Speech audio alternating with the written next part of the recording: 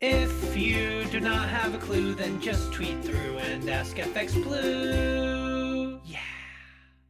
Oh, good morning. It's Monday the 2nd, and would you believe it, it's meant to be August. I'm FX Blue, and this is the Market Brief. So this week's MPC meeting could see the first split vote in a long time. We can still expect 9-0 vote in favour to leave rates unchanged, but there may be a vote or two in favour of reducing QE.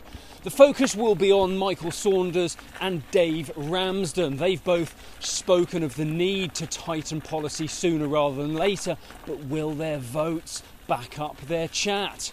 On the calendar, we've also got manufacturing activity data that's due out today.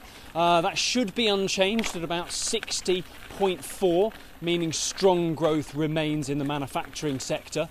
And in the market, sterling rallied against a weaker dollar last week. We touched a high of 139.85, but we kick off the new week around 139.10. It's worth noting that a survey of analysts put fair value around 140. So a couple of MPC votes could easily bridge that gap. Over in the US, Q3 was expected to see growth, inflation and employment all begin to revert to their historical averages. It's still early days for that, which is reflected in a pretty bullish forecast for non-farm payrolls. Expectations are around 900,000 new jobs, which would be 50,000 more than last month.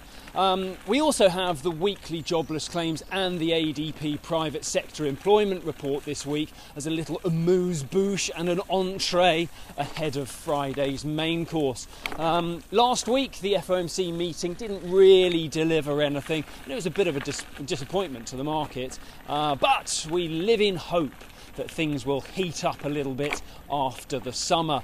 Many indeed feel that the October meeting is where we may start, or see rather, the start of tapering.